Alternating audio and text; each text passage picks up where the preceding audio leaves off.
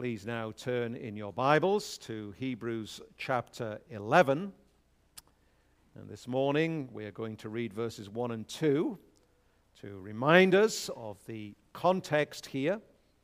And then we are going to drop down to read verse 7, which will be the text for our sermon this morning. Let me clarify that I'm going to read from the New King James Version this morning. As I have noted, if you've been a regular part of this congregation, that the New King James more accurately translates the text here and helps us and aids us in the understanding, therefore. And so some have asked if that indeed is the translation from which I'm reading in Hebrews 11. It is. And so hopefully that does not confuse anybody by wondering what particular translation is being read here. Hebrews chapter 11, and reading verses, first of all, 1 and 2. Let us hear God's word. Now, faith is the substance of things hoped for, the evidence of things not seen. For by it the elders obtained a good testimony. And then moving down to verse 7.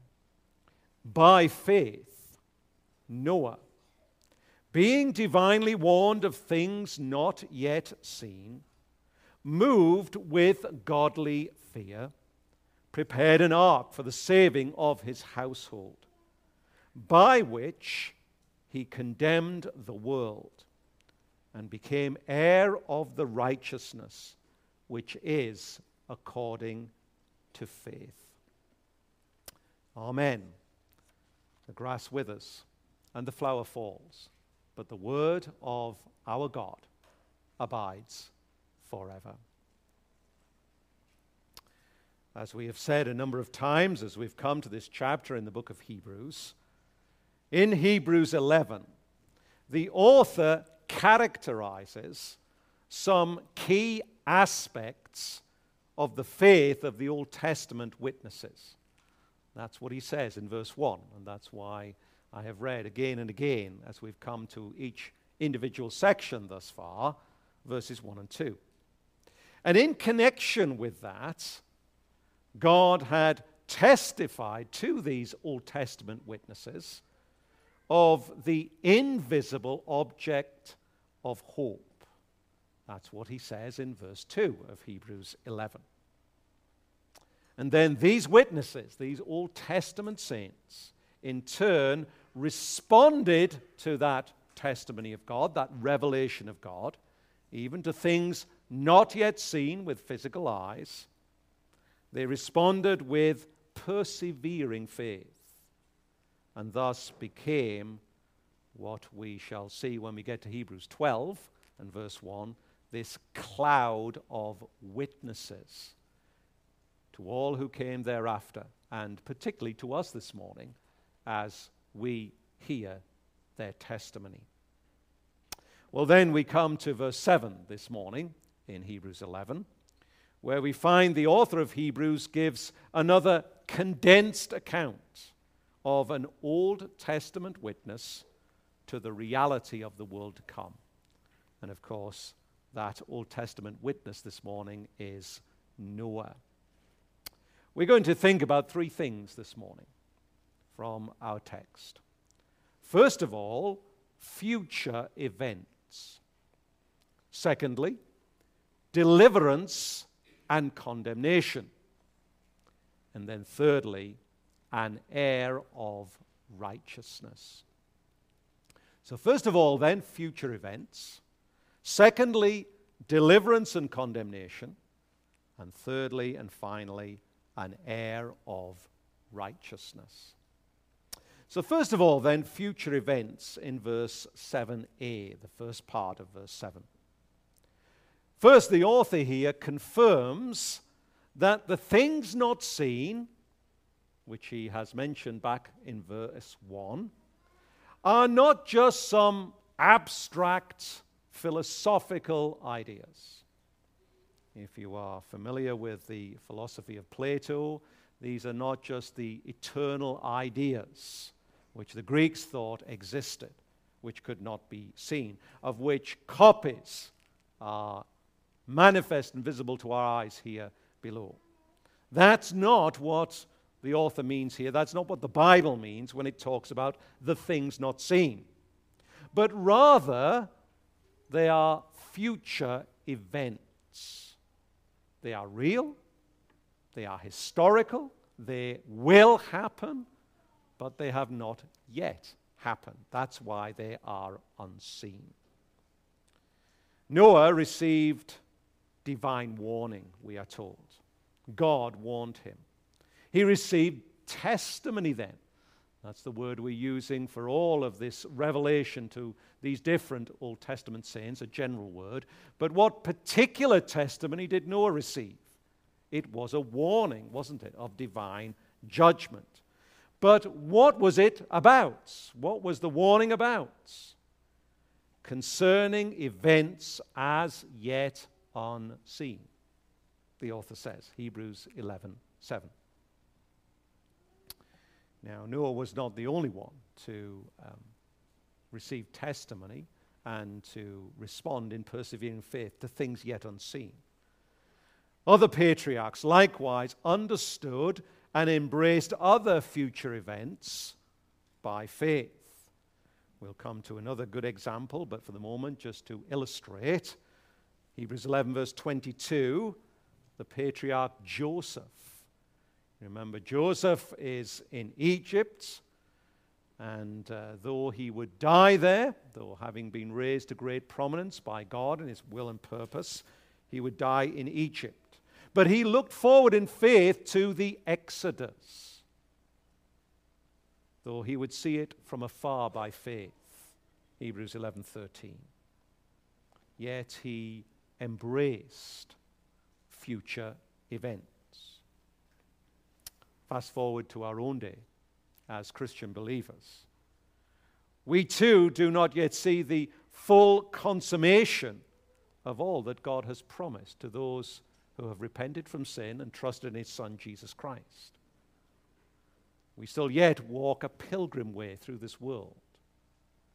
Yet we do by faith see that great day that is coming, that day of the glorious return of our Savior, Jesus Christ, the full consummation of all of the purpose of God, even as the author has already mentioned it back in Hebrews 2, verse 8. He says, we've not come to see that in reality of full consummation yet. But what do we see, he says, Hebrews 2, verse 8. We do have the privilege in our time, at this side of the coming of Jesus Christ, we do have the privilege of having seen a fuller revelation of it, and even the fulfillment thus far of that great promise, even in the coming of the beloved Son, Jesus Christ the Lord. That's what the author has said back in chapter 2, verses 8 and 9. And so faith, persevering faith, whether we think about it in terms of Noah, which is our focus this morning, whether we think about it illustrated, as we'll come to Joseph and the Exodus, or whether we think it as where we are in time and space of God's redemptive purpose, looking for that last great day of final and consummate fulfillment, faith gives us not physical sight of those things yet, but gives us sight like that of the servant of Elisha, you remember. Remember how Elisha and his servant are seemingly trapped in the city of Dothan. And the servant thinks, well, this is it. We've got out of a few scrapes thus far and escaped the army and the king who wants to capture Elisha. But this time, there's seemingly no way out. And you remember what Elisha says to his servant, and he prays, Lord, open his eyes to see that it may be that the armies of men have encircled us, but the armies of the host of the Lord have them surrounded.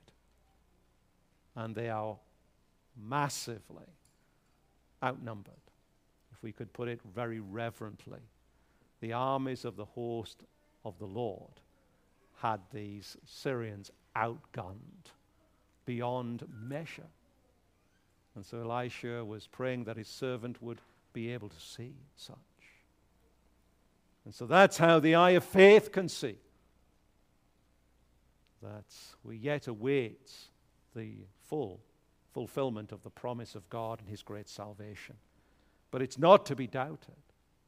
It's not to be wondering whether this is the case or not. And hence, as we come back to Noah this morning, it was in reverent faith, godly faith, that Noah acted upon the divine testimony, the warning that he received of coming judgment, a temporal judgment in his day and generation. And he responded by building the ark as God commanded him to do, that would save all those who would trust in God's means of salvation. He responded with what? Persevering faith.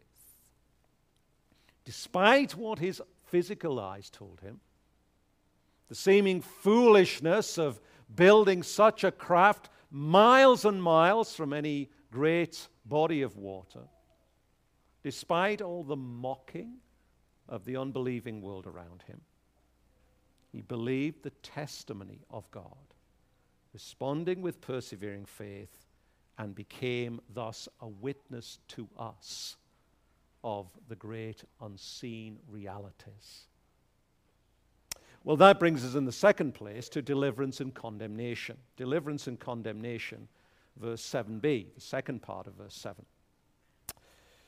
As with those that we've looked at earlier in this chapter, Abel, Enoch, along with others that we will see later in the chapter, the author of Hebrews here deduces Noah's faith from the text in the book of Genesis, which, if you read it very carefully, does not explicitly say that he had faith, does not explicitly say that he believed. Now, why can the author of Hebrews therefore deduce that and state that? It was by reverent, godly faith that he did these things. Well, it's because, as we have mentioned before, but we need to say it again so that we keep this in our minds as we go through all of these Old Testament witnesses. It is of the nature of Hebrew historical narrative. The book of Genesis is Hebrew historical narrative. To demonstrate faith, or indeed the very opposite, to demonstrate unbelief, by the actions of those who are discussed in that particular text. So it's not an unusual thing to say they had faith or they didn't have faith. That's not how Hebrews typically did that. They demonstrated that. They showed that that was true by demonstrating the actions that flowed from such faith or unbelief. And indeed, the author here to the Hebrews in the New Testament has already shown us that. This is the first time we see this here. This is something he commonly does. Remember back in Hebrews chapter 3, verses 12 through 19, he was talking about the wilderness generation of the Israelites. And in particular, he was talking about their unbelief, their hardness of heart. But he didn't do it in such a way of just discussing that directly. He showed us that that was the case. That's how these Israelites were, by showing their actions, their stubbornness, their refusal to do what God commanded.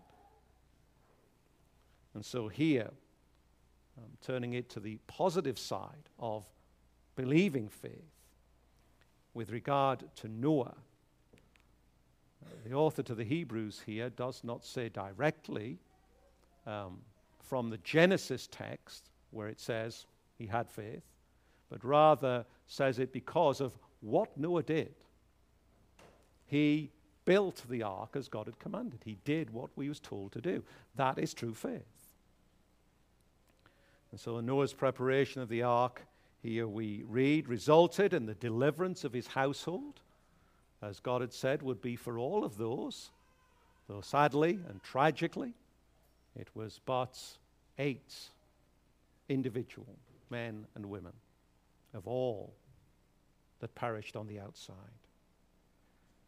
So his act of faith in building the ark as God commanded resulted in his deliverance, the deliverance of his immediate household that went into the ark.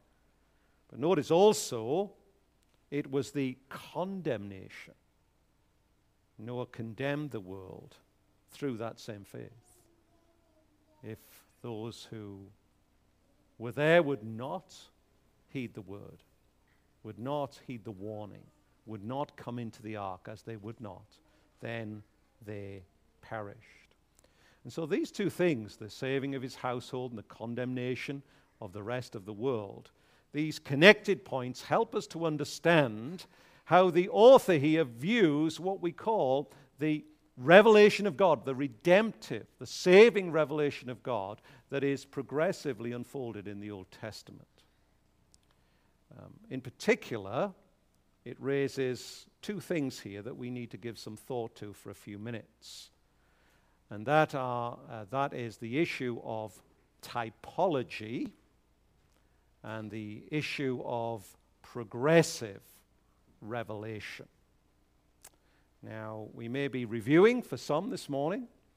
Maybe you're hearing these terms for the first time and you're going to learn some theology. Let me appeal to you not to turn off, not to say, for me to start seeing glazed eyes because these are long words and complicated terms. Let's deal with them one by one.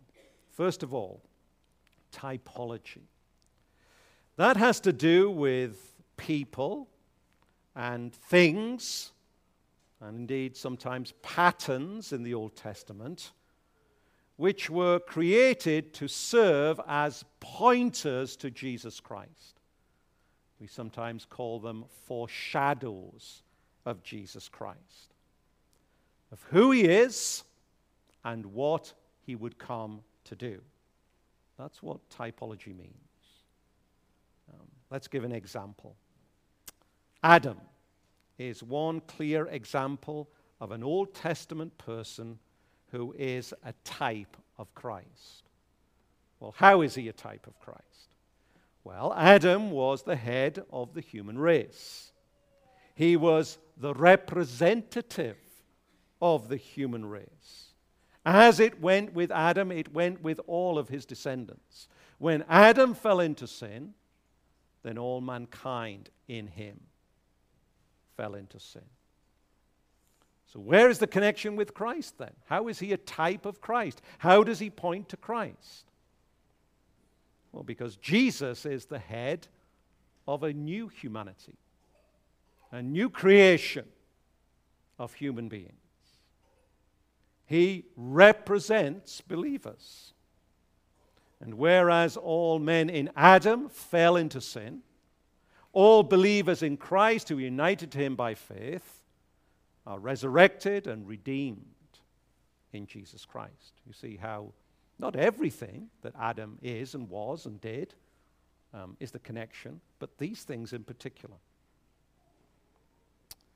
Now, when Hebrews mentions that Noah's acts of faith resulted in the salvation of his house, we read that carefully, then we ought to hear, brothers and sisters, this morning, an echo with what Jesus Christ came to do on behalf of his people. What are his people often called? The household of faith. You see the echo, you see the shadow to the reality. Noah acts as God commands him, a particular time, a particular space in this physical world to save a household, small though it was. But it's a pointer to one much greater than Noah, who himself is that saving space to prevent the flood judgments that actually will be fire judgment at the last great day on behalf of his house, the household of the great Son of God. That's how Noah is a type of Christ.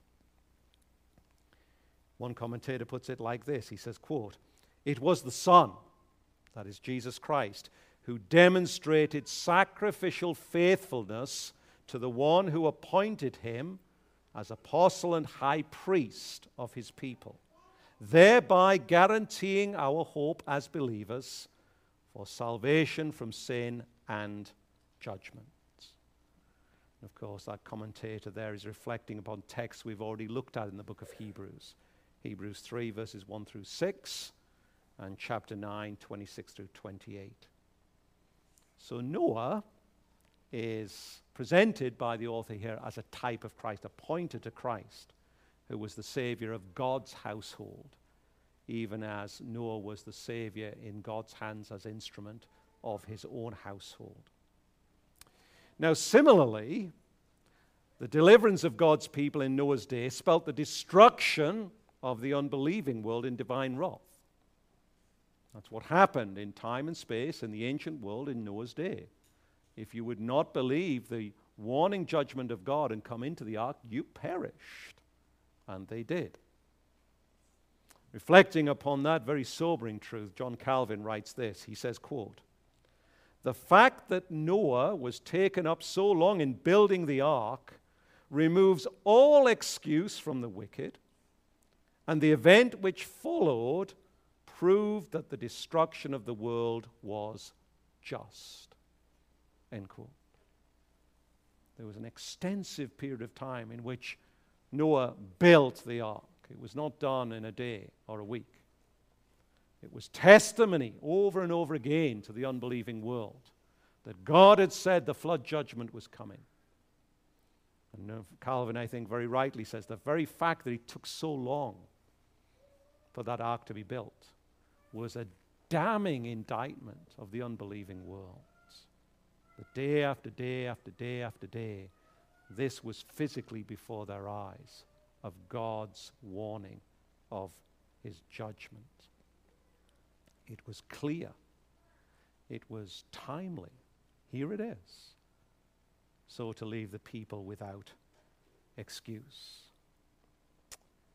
We pause there for a moment to say those same principles are with us today, in the sense that Christ, the great given Savior of sinners, is either to the salvation of those who will believe, or it is to the great condemnation of those who refuse. God, in his mercy, whoever you are here this morning, has maintained your life, sustained you, to give you further opportunity to believe. He's not put a physical ark in front of your eyes, but he has presented to you one greater, who is that great spiritual ark of salvation for all who will believe. And so the question is this morning, will you come into the ark of Christ and be saved from the great judgment that is coming on that last day? Or will you, sadly, tragically, be like those of old who refuse?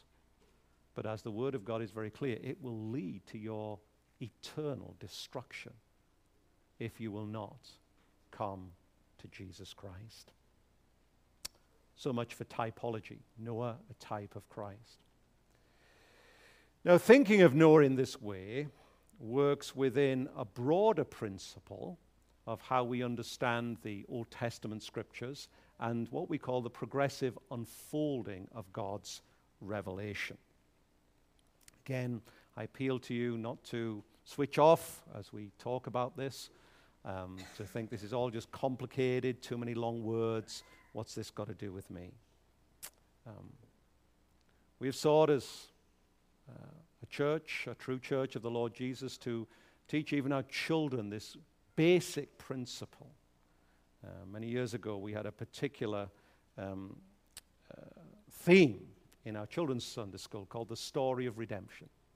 I trust those probably are now in teenage years, the last time we did that, but I trust you remember something about that.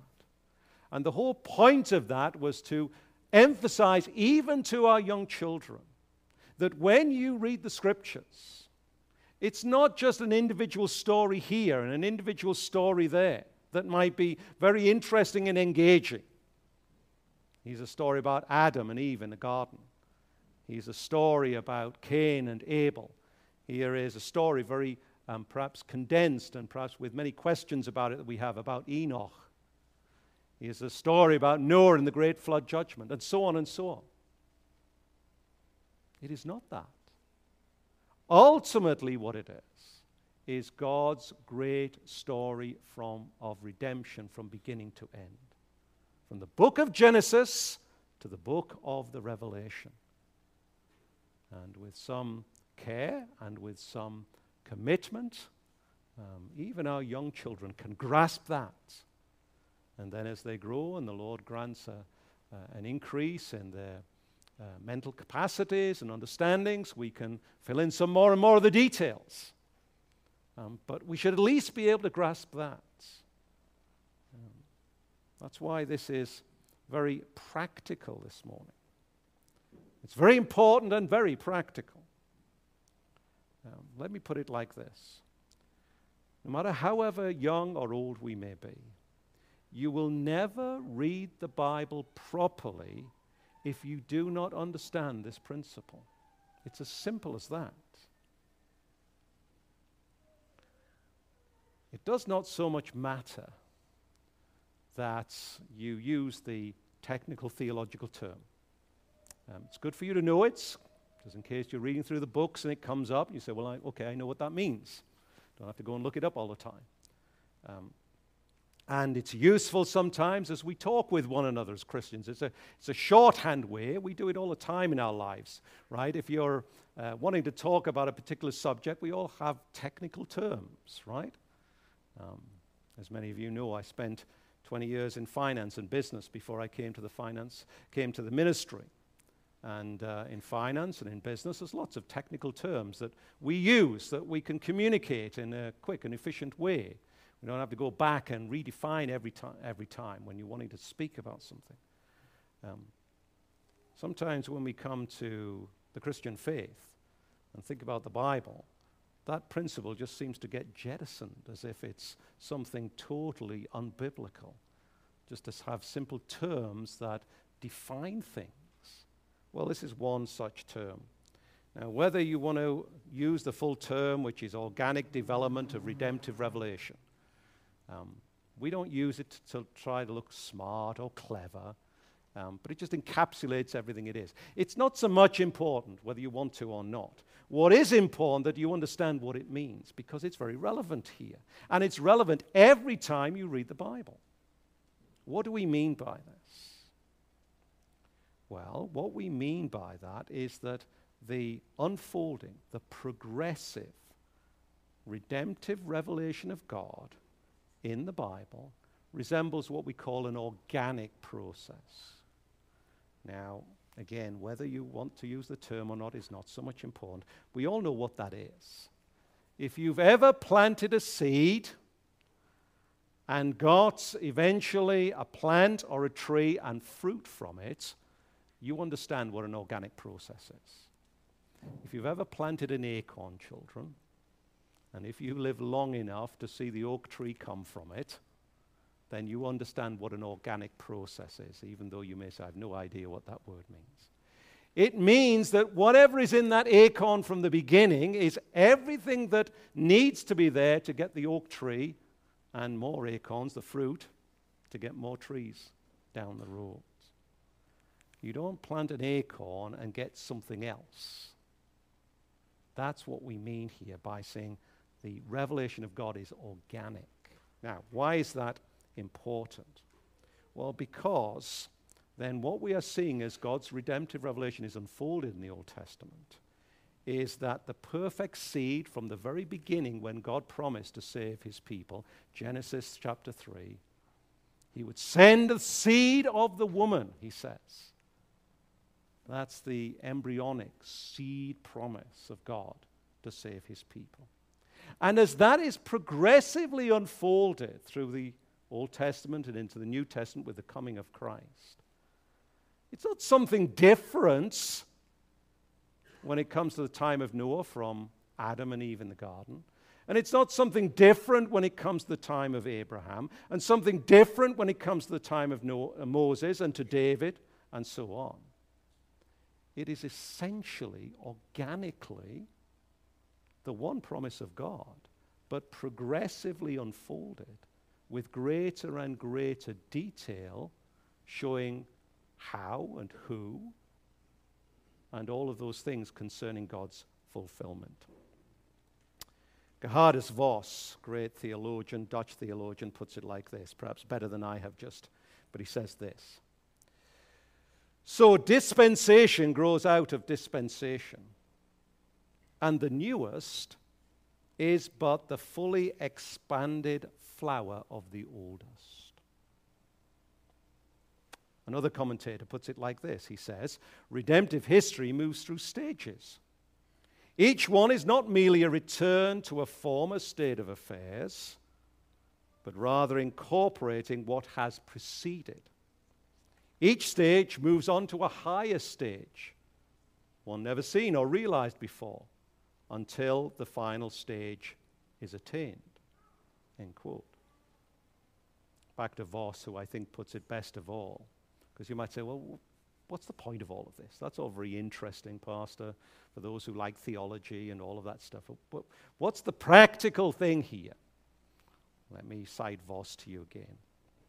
Quote, since the basic needs of man are fundamentally the same, it follows that the heart of divine truth, that by which men live, not practical enough for us, must have been present from the outset, and that each subsequent increase consisted in the unfolding of what was germinally, seed form, contained in the very beginning of the revelation.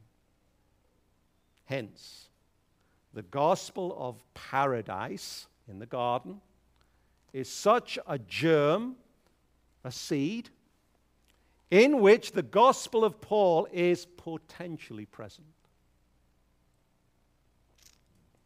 And the gospel of Abraham, the gospel of Moses, the gospel of David, the gospel of Isaiah, the gospel of Jeremiah. They are all expansions of this original message of salvation, each pointing forward to the next stage of growth and bringing that gospel one step nearer to its full realization. End quote. Now, most of us, perhaps from a blank sheet of paper, could not have written that so succinctly and so eloquently, but I trust you get the idea. The gospel of Paul is not different from the gospel of any of the Old Testament saints. It is one and the same truth that has been progressively unfolded through the Scriptures. It's that principle that the author here, coming back to Hebrews 11 now, what's this got to do with Hebrews 11? It's that broader principle, again, if you like, long-term, organic development of redemptive revelation, the principle of seed to fruit. It's that principle that the author is thinking about and working with here as he writes about Noah. Indeed, as he writes what he does in verse 7, there's a development here of God's saving purpose, what we call the covenant of grace.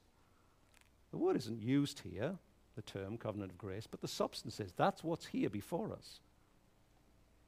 And that's why the author here presents only those elements of the story of Noah. He doesn't give a full rehearsal of what's in Genesis, in the chapters of the great flood narrative.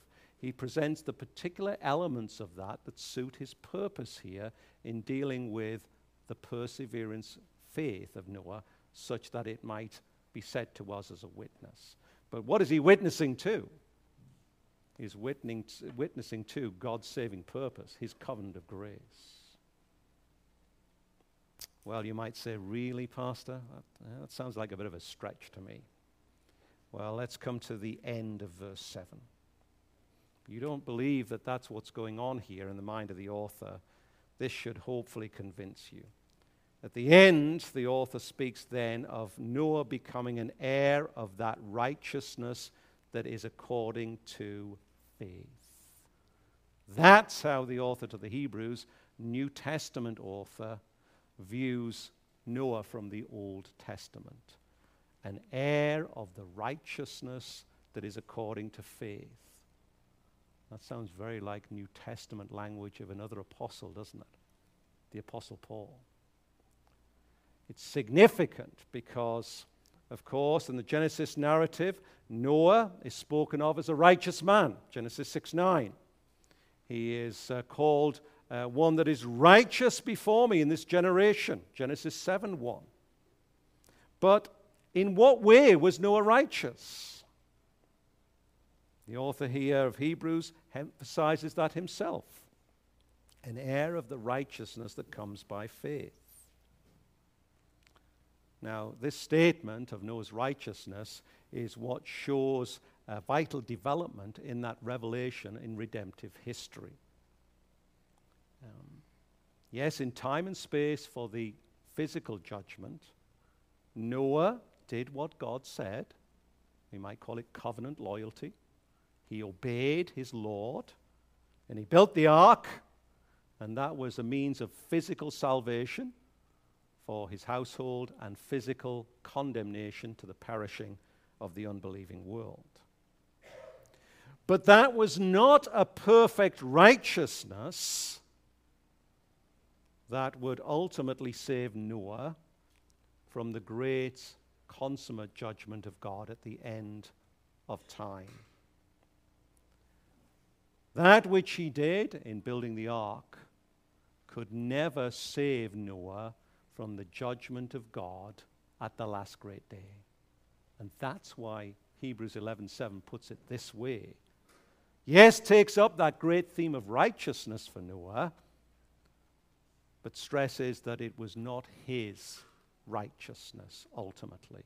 It was the righteousness of another which he had received by the great gift of faith.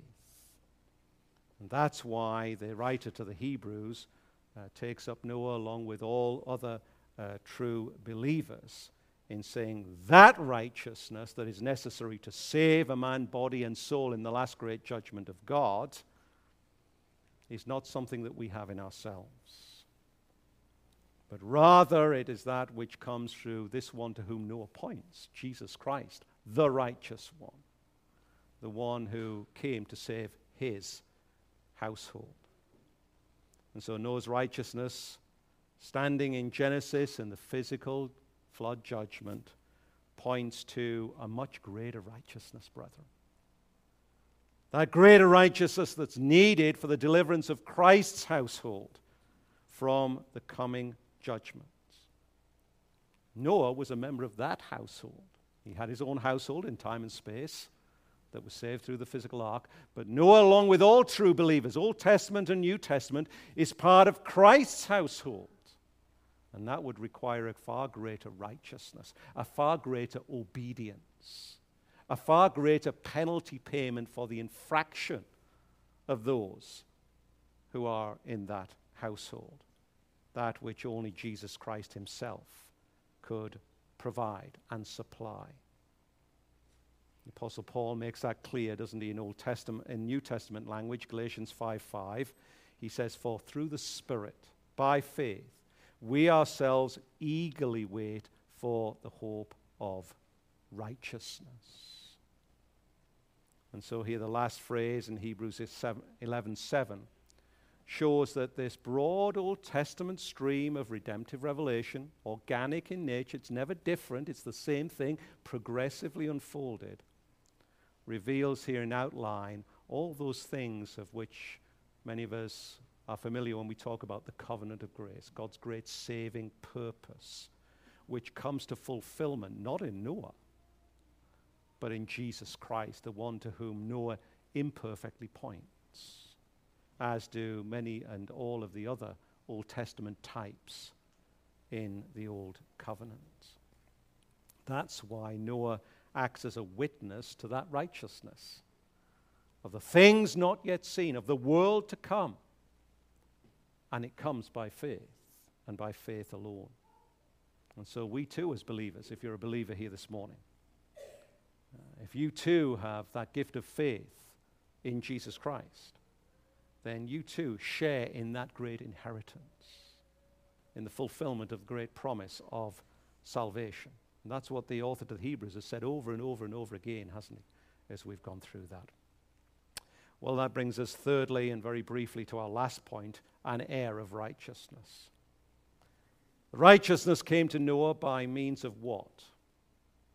His works? His deserving? Did not, did it? It came by means of inheritance. He's an heir of righteousness. And so it was by faith that Noah was God's child and therefore destined to inherit, as we are familiar in this world of inheritance of children from father. That's what we understand, don't we, by inheritance? Maybe you've been the beneficiary of an inheritance. What does that mean? Well, inheritance means that the source of the gift was not ours, first and foremost, but it belonged to the one who granted it to us. We were beneficiary. They were the one who were benefactor, gave the inheritance to us. And that's how the righteousness of Christ comes to people like us, sinners. It can never come by our deserving. It's not ours by rights. It comes as an inheritance from God to his blood-bought children. Notice the inheritance is established by God, by promise, by his fixed law and procedure. What does Paul say? Romans 4:16. He says that our inheritance depends on what? Faith, he says, in order that the promise may rest on grace.